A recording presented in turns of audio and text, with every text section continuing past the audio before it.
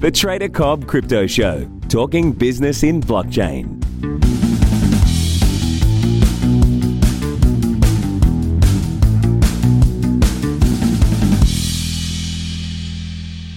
Hello, ladies and gentlemen, and welcome to the Trader Cobb Crypto Show. Today's guest is UK podcast royalty. We've got Pete Matthew, who is the host of the Meaningful Money TV podcast, which is the largest independent personal finance podcast in the UK. Thank you so much for being with us today, Pete. Great to be here, Craig. Thanks for having me, mate. Mate, I'm absolutely fascinated by what you're doing.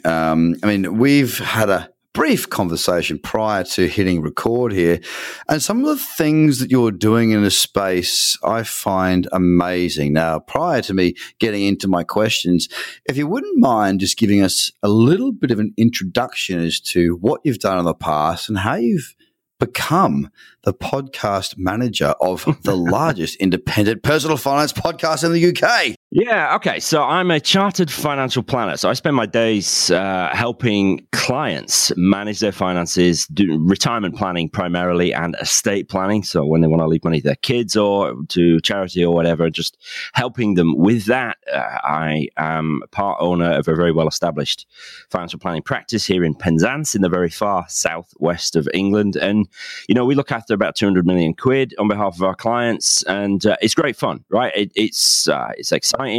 I live in a beautiful part of the world, so I have a pretty good work-life balance. I got 2 kids, and they're getting older now, so I've got a bit more time to myself. And it's all good, right? Many people would have been entirely happy with that. But a few years ago, it's probably 2009, actually, I realized that there is a massive hole in people's understanding of personal finance, particularly here in the UK. We don't teach it in schools. And essentially, I wanted to do something about that. So what began as a sort of, well, let's just give it a try and see whether or not it works, has become a bit of a beast, which now just takes up an awful lot of my time. It leads to a lot of new business to my practice here, and it's a lot of fun. Yeah, there were 3 things really that sort of triggered me getting going with Meaningful Money. Do you want me to get into those now? Go, hit it, mate, hit it. Yeah, okay. Very quickly. I mean, one of them was that I wanted to do something more than just help rich people get richer, right? I don't have any issue with that. I mean, it pays the bills and it's a lot of fun. But I definitely wanted to help ordinary folks as well, those who, thanks to a change in legislation, couldn't necessarily afford my fees. Back in 2013, commission was abolished here in the UK for investments and pensions and stuff. So that removed access to advice for a lot of people. So I wanted to do something about that. Second thing that happened is that a lot of people in different sort of circumstances of my life told me that I was good at explaining stuff and good at teaching. And, you know, when enough people tell you the same thing, it starts to go in and you start to believe it. So I thought, well, maybe I can explain things well. And then the third thing was that I read a book. I read a book by my number one online hero, a guy called Gary Vaynerchuk. You come across him, Craig? Shut the front door. Yeah, okay, right, okay. Yeah, that's not how he would say it, right?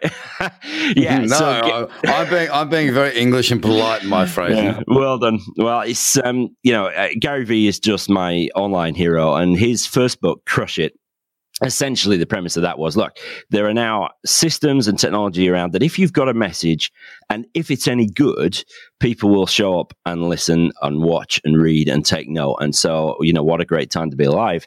And I took that book and thought, you know, I can do that. So I bought a little flip video camera for about £100 and set it up on the prom down in Penzance with the sea behind me, and talked about what I was going to talk about. I said, I am going to talk about money. I'm going to explain how it works. Did 340 videos and then decided to become a podcaster.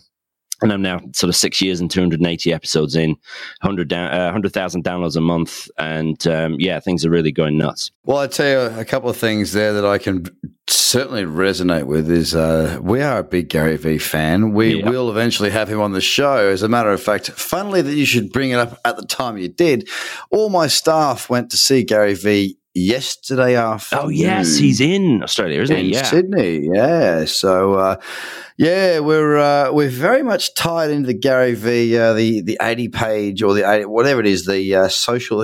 We take a lot from Mr. V, and the bottom line from our point of view is that Mr. V, bugger it, Gary Vee. He knows what he's talking about in his world of expertise. And you know what? We started this podcast, and I honestly, Pete, we went to number one business podcast in the US ahead of Gary Vee, ahead of Tony Robbins, we were the number one biggest business podcast in the UK back in May last year. Amazing. And it basically just swept me off my feet. I couldn't believe the success of it. I actually couldn't believe that people would actually want to listen to me talk about stuff. Yeah, it's an amazing medium. I love it. I love podcasting. It's super powerful and super exciting and really only just getting started, right? Oh, it is. It is absolutely just getting started. So look, you've had an illustrious career working with the who's who, the wealth. I mean, you're managing 200 million. Funnily enough, my uncle he's in Fareham near Portsmouth. Mm-hmm. Shout out to Keith, in the same industry as you. And I respect what you guys do. I really do, because what you're doing is not only helping people with their finances, but more importantly, you're educating them on how to make decisions. Yeah, and that's what I do in my business as well. And I mean, you've come out with a personal finance show. I mean, you've obviously grown to, enormous heights, and I commend you for that, because I know how hard it is to do that. What's got you there? What do people resonate with when it comes to their personal finances? Yeah, do you know what? Because it could be pretty dry, right? And I think a lot of it is. I mean, a lot of my sort of peers in this space are pretty dry, and you think, man, you've got to make it somehow interesting. Firstly, I don't take myself too seriously. I'm very aware of my own flaws and failings and stuff, and I think that manifests itself in a lot of ways. One of them is that I never edit my podcast. So if I screw it up, I'll just leave it in. I'll just go, oh, that was crap, and let me just say that again. And I could edit it out, but I have no interest in doing that. I just got, life's too short for editing a podcast. So, and I could pay somebody else to do it, but I don't really want to do that either. So, and it's being real, I think. And, I was crap with money as a student. I used to close my eyes when I went to an ATM because I had no idea whether it would give me any money or not. My wife, ironically, taught me a lot about money. Wow. Admittedly, before I got into this space. Is that why you put a ring on her finger? Yeah, absolutely. She was a keeper, right? She left university with a credit balance and a car. That'll do me. Let's get married. Sure. Yes. So, I think being real with your own story has really helped. I mean, to get to any kind of sort of success level with content online, you've got to have serious staying power, right? And sometimes there are days when I don't want to record. There are days when I don't want to sit down and write and think about what I'm going to talk about. And so then you've got to dig fairly deep. And part of it definitely is in my DNA. My dad was a teacher. My upbringing is sort of evangelical Christian. So there's very much a sort of serve your community kind of vibe going on in my DNA.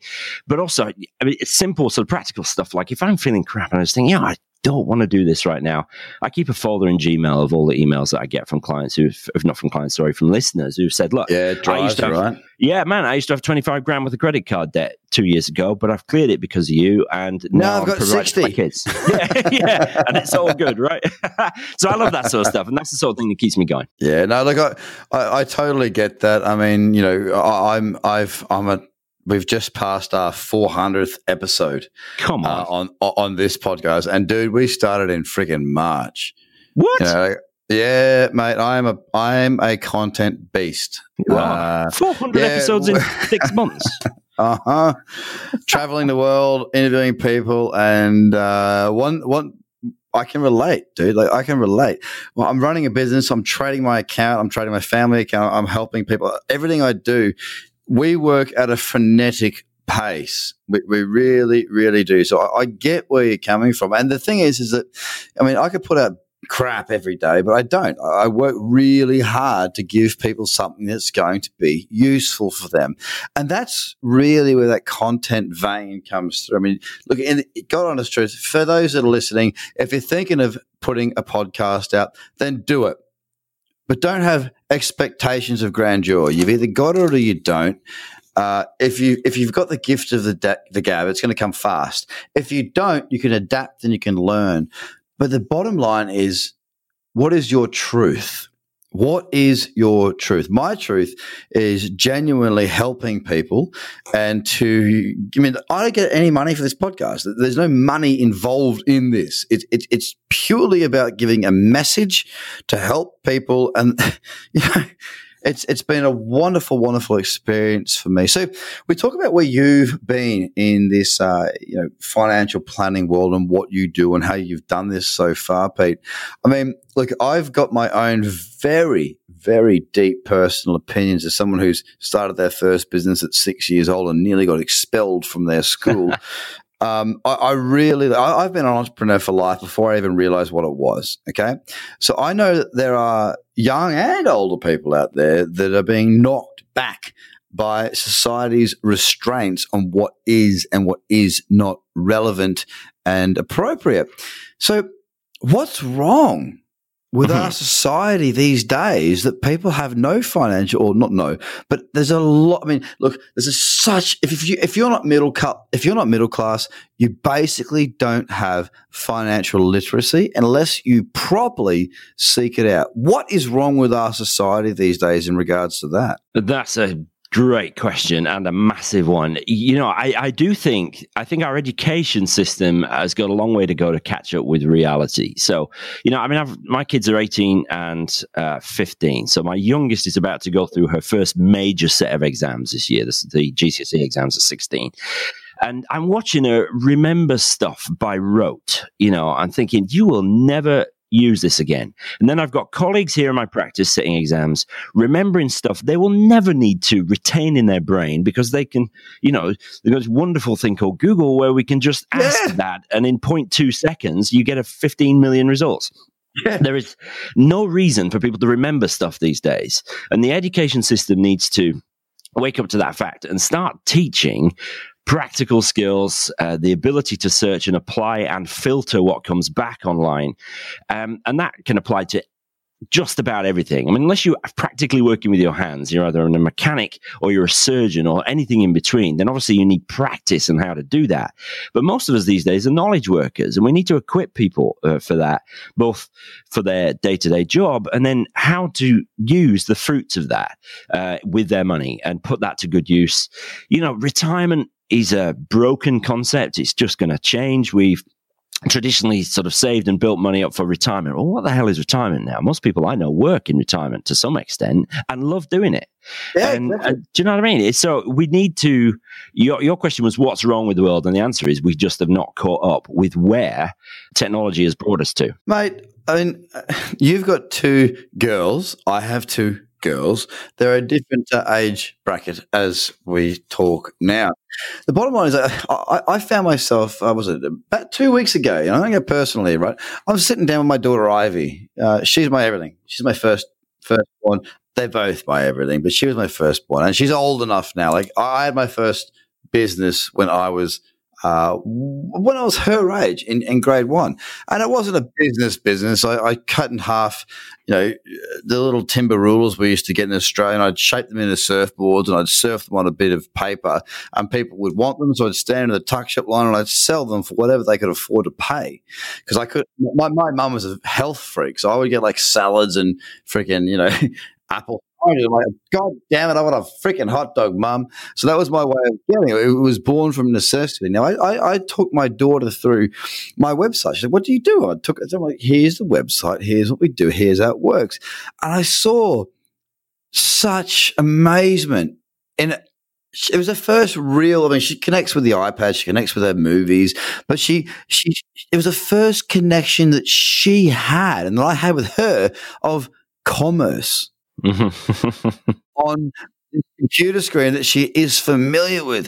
And I absolutely love the fact, I'm like, yeah, girl, we are going to do a lot more of this shit. And half of it you're not going to want to know about, but these are skills that I'm going to be able to help you. So the education system is definitely lacking, and I'm a big advocate for that. And I've set a goal, and I have set this goal from a very young age to teach financial literacy within schools. I'm not at the point where I'm presenting that just yet, but it will come. And the first point of call is to basically test the material with my children, because I'm sick to death of seeing my friends that have got so much to offer. I mean, I'm 34 years old now, and these are friends of mine that didn't have the opportunities that I did growing up with a father who was a businessman, and having that drive, because drive comes from certain places, and it's generally the people that you associate with. So I'm very fortunate. I'm sure you are too, Pete.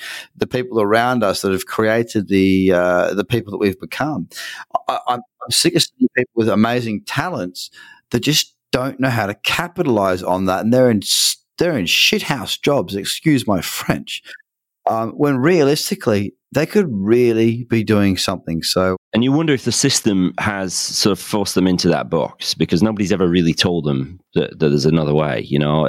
There's loads of variables there, isn't there? Pressure from parents, sort of just assumptions that they were raised with. And, sometimes people need help to break out of that stuff and think differently. That's why I love Gary Vee, I mean, he's just a gazillionaire and, has had opportunities that many of us wouldn't.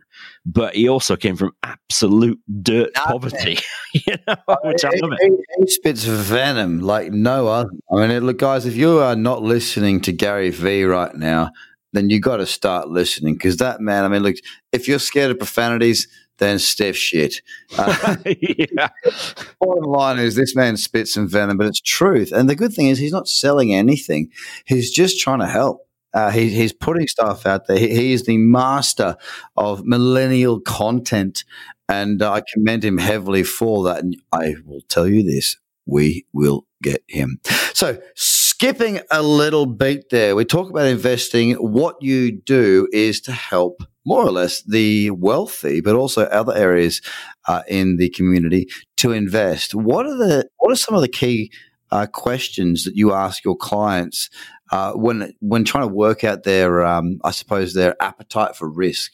Yeah, this is a real bugbear of mine here, because the regulator obviously wants us to assess people's appetite and tolerance for risk, and the flip side to that, which is their capacity for loss. They might have real appetite for risk, but if they can't afford it, then, we need to perhaps rein them in a little bit. But there is a hugely powerful emerging field here, what we call behavioral finance. And the longer I do my job, I've been 20 years as a financial planner. I'm 43 years old. And the longer I do my job, I realize I am far more psychologist, coach, counselor than I am finance guy, because the money's easy, right? I mean, for my client. You sound like the sort of person I want to work with. You sound new age. That's good. Do you know what I mean? Because money's easy for the most part. Yeah, I mean, I did some exams, right? But it ain't rocket science. When you get there, it is. Yeah. But even getting there, the fundamental principles are not difficult. They might be hard to do, but they're not difficult to understand. But firstly, you need somebody to explain them, right? But the challenge then is if markets get rocky, lots of people worrying about Brexit. I mean, you don't give a toss about Brexit over there where you are. No. Let's take a backward step. Brexit's big for me, right? I don't want my passport screwed without that. Yeah, well, I voted Remain, and I was gutted when the vote was to come out. But I'm also, it took me about... Because you're an intelligent human being. Excuse me in the UK, but that's my perspective. Yeah, no, it's I share it, mate. I do. But you know what? It took me a couple of hours, and I thought, right, well, we are where we are. So how do we now help our clients understand what the implications are? And there's still loads of uncertainty. We still haven't got a deal. And my job is to keep people in their seats when they might be tempted to bail out.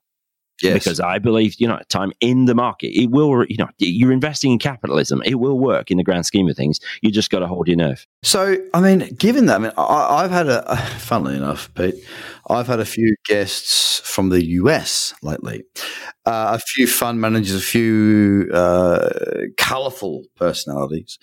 And as well as I do, having been involved in markets longer than I have, but the old saying is that if the US sneezes, the rest of the world catches a cold. Now, there's a couple of things. I'm speaking to my buddies that are running trading floors in some, I won't name the floors, but some very large floors in the US. And their concern, and let's make one thing very clear, as traders, their concern is not so long term. Mm-hmm, okay? Sure. They're looking at 3 to 6 months for the most part on the decision-making processes, right? Their worry is more about the human being running the country, but this is interesting. This is interesting. You get this, Pete. They're more interested in the risk that the human being running the country poses than what seemingly to most investors who have an idea, the massive overvaluation of some of the companies, especially tech stocks. I mean, you look at some of these valuations at some of these, and they're working at 20 to 100 times valuation. Crazy. That is not a world that I'm used to living in.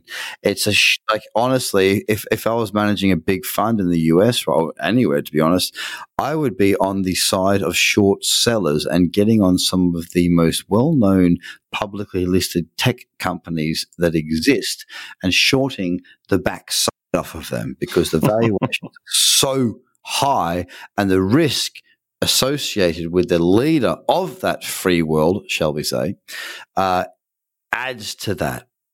What are your thoughts on the state of stocks and shares, not just in the UK, because you know as well as I do, Pete, the UK is closely linked to the US, as is our economy, because we are a part of that. What are your thoughts? My thoughts are, I'm worried about the value of the dollar and its knock-on effect potentially on emerging markets, right? So we've been here before, so the dollar strengthens and all these countries like I think Argentina and Turkey are two that were sort of the people who invest our clients' money for us are watching because, they're massively over indebted. It's all in dollars. And as rates continue to rise because of the strengthening dollar, all that sort of stuff, they're going to be in deep trouble potentially. And we could see potentially, countrywide bankruptcies, and that's not going to be good for anybody, right? And in the context of that, Brexit is small beer. It's like a local skirmish in the context of a world war. It's old people versus young people. We're living, it is, and we're living in a weird world. I mean, here in the UK, FTSE 100, there might be UK registered companies, but 70% of their income is in dollars. So that's an issue. And then you've got to, I suppose, whenever you have a world where here in the UK, the 70% of the growth in the FTSE 100 has been on the top 6 stocks. And so that's real concentrated stuff. And so then that's, as you rightly say, is not normal. And so you need to just keep an eye on that. What you do about it, of course, is nothing rocket science. You spread it around and you find other sources of value where you can. But I spend a lot of time telling my clients, don't worry about the short term because we're investing for 30 years, right? We'll do what we can, but I'm not going to lose sleep over Brexit. I'm not going to lose sleep over Trump and a strong dollar because it'll come out in the wash ultimately. Yeah. And you just hope that they are, under 60 years old. Because if you say we're investing for 30 years, well, yeah, they put 2 and 2 together, mate. They put 2 and 2 together. Okay, so you mentioned Turkey. Okay, let's talk about Turkey. The reason don't get too deep. Don't get too deep. Look, I'm not going to get too deep because I got to be honest. My knowledge of the Turkish, I think it's lira. Is not deep, but what my depth of understanding and knowledge runs deep into is crypto. Now, Turkey has had 50% of its value in the last year in the lira decrease. So that's that's massive inflation, right? Okay? Yeah, and 30% in the last 1 month. Now, how does that equate to the market that I'm interested in right now as an emerging market, highly risky, highly volatile, wonderful market that is crypto assets? I don't say cryptocurrency because I say crypto assets because it's beyond currency. Now, crypto has grown a lot due to Turkey's fall. We've also seen the same thing occur in Venezuela, and obviously there's the petro-backed dollar cryptocurrency in Venezuela. Now, cryptocurrency definitely plays a part in this. If you're in a country, and I'm going to ask you this question, Pete, not directly associated with crypto, and I'm not going to draw on your limited knowledge of the space. Very limited, but carry on. I'm going to ask you a logical question. If you're faced with hyperinflation, if you're faced with your local currency getting absolutely poleaxed, and I don't give two hoots about what the reason is, if you have an opportunity to put that into something other than a government-backed currency, is that, and not just is that, but should that be something that these people consider from your point of view? And I know you're very conservative in your viewpoint. But the answer is, why wouldn't you? For God's sake. I mean, these are countries with limited regulation, with opaque markets very often, rife corruption, all that sort of stuff. And that's what excites me the most about blockchain and the whole crypto future. You know, it's decentralizing all this stuff out of the hands of those that are going to wreck it, I hope, right? So I'm massively excited about it. I'm only conservative from my sort of client's point of view when they come to me and say, hey, you know, this is just a one-way street, isn't it? This Bitcoin thing, I can't lose. And then we have to just re-educate a little bit. Right? Yeah. But you know, so, I mean, it just makes perfect sense. And I'm super excited about the possibilities of blockchain, and I'm watching it extremely closely as to how it all develops and stuff. And yeah, just why wouldn't you? I think it's going to be the downfall of some of these regimes, you know, because the currency that they put so much store in is just going to fail. And we're going to be moving instead to far more decentralized. That's not the right word. What's the word that you guys use in blockchain? It's sort of not diverged. It's the right word, decentralized. Did I? Okay. You hit the nail on the head. Yeah, better than I thought it was. Right. Pete, don't question yourself. You got this. Right? You've got this. Yeah, so how I mean, look, obviously your world is one filled with red tape. Okay. Yes. Your professional nature and your personal viewpoints with this space can often not cross over. How far is it until financial institutions in your space, i.e., you know, advice, will creep into, well, look, it's not too bad a choice to maybe put 5% of your pension fund, or in our country, in Australia, superannuation, and in different parts of the world, whatever it's called, it's not a bad option to slide a little bit of that into cryptocurrency, because you know what, the 5% may actually outperform the other 95. Yeah, I think we're a little way away yet. Regulation moves slowly here in the UK. We're just about getting on board with peer-to-peer lending. You know, hitherto that's been completely unregulated and sort of protected under compensation schemes, government compensation schemes, things like that. But now you can wrap it inside a nice tax wrapper, sort of, you know, regulated and encouraged by Her Majesty's Revenue and Customs. But I think we're a long way, unfortunately, from, you know, some of the stuff that you guys are talking about from becoming mainstream. I don't know, 10, 20 years? Well, the good thing is this. Those that are willing to be educated within the space have the opportunity for a long-term position in something that could, not guaranteed, it's guaranteed, become something bigger than what we have in the internet. Now, Amen. Preach it, brother. Absolutely love this conversation's flowed freely. And you know what, mate? It's really hard to find people that can speak as intellectually and freely as you. So what I'm going to ask you is this, because I know that my listeners are going to be asking, scratching, gagging, how do I get more from this bloke? So you've written a book, right? Tell me about this book. Yeah, well, the book came out of the podcast. The publisher approached me and said, look, you know, have you ever thought about writing a book? Because the podcast is doing really well. I'm sure we can sell a book for you. So I've always wanted to do it. My dad wrote half a dozen books when I was a kid. And so I thought it's sort of one of those life goal bucket list type things that I've ticked off now. The book is called The Meaningful Money Handbook. And it's very much, you can read it cover to cover or you can dip in. Covers the three primary tenets of building wealth over time, which is to spend less than you earn, how to get out of debt, all that sort of stuff, how to protect against disaster, the worst stuff happening that you can't control, and how not to let that stuff derail your finances, at least, and then how to build wealth slowly over time as a sort of core of wealth building that most people can get on board with. And it's very sort of simple stuff. It's obviously got a UK bias. So when I'm talking about tax wrappers and stuff, those are UK ones, but the principles are universal. But you can find out all about what I'm doing, including sort of links to the book and stuff, at meaningfulmoney.tv, one of those domain names that I wish I'd got the .com. Well, look, I tell you what, mate, good advice comes Everywhere. I mean, like I speak to people, I speak to investors in property in the US, and regardless whether it's in the US, the UK, Australia, I don't give two hoots about where it's from. Generally, good advice is simply that.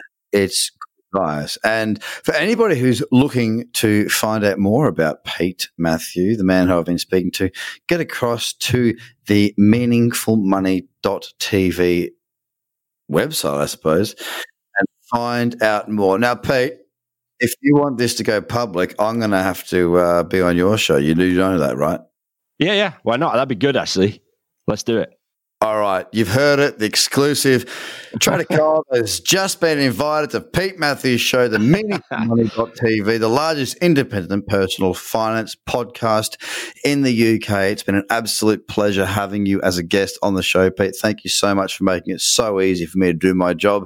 And I applaud what you're doing, and I support what you're doing. And ladies and gentlemen, get across and do what you got to do. Get involved. Thank you, Peter. Thank you so much, Greg. Really appreciate it. It's been fun. Good stuff, mate. Ladies and gentlemen, this has been the Trader Cobb Crypto Podcast. Have a great day. Bye for now. The Trader Cobb Crypto Podcast is hosted by Craig Cobb. All Trader Cobb courses, products, and tools can be found at tradercobb.com because experience matters.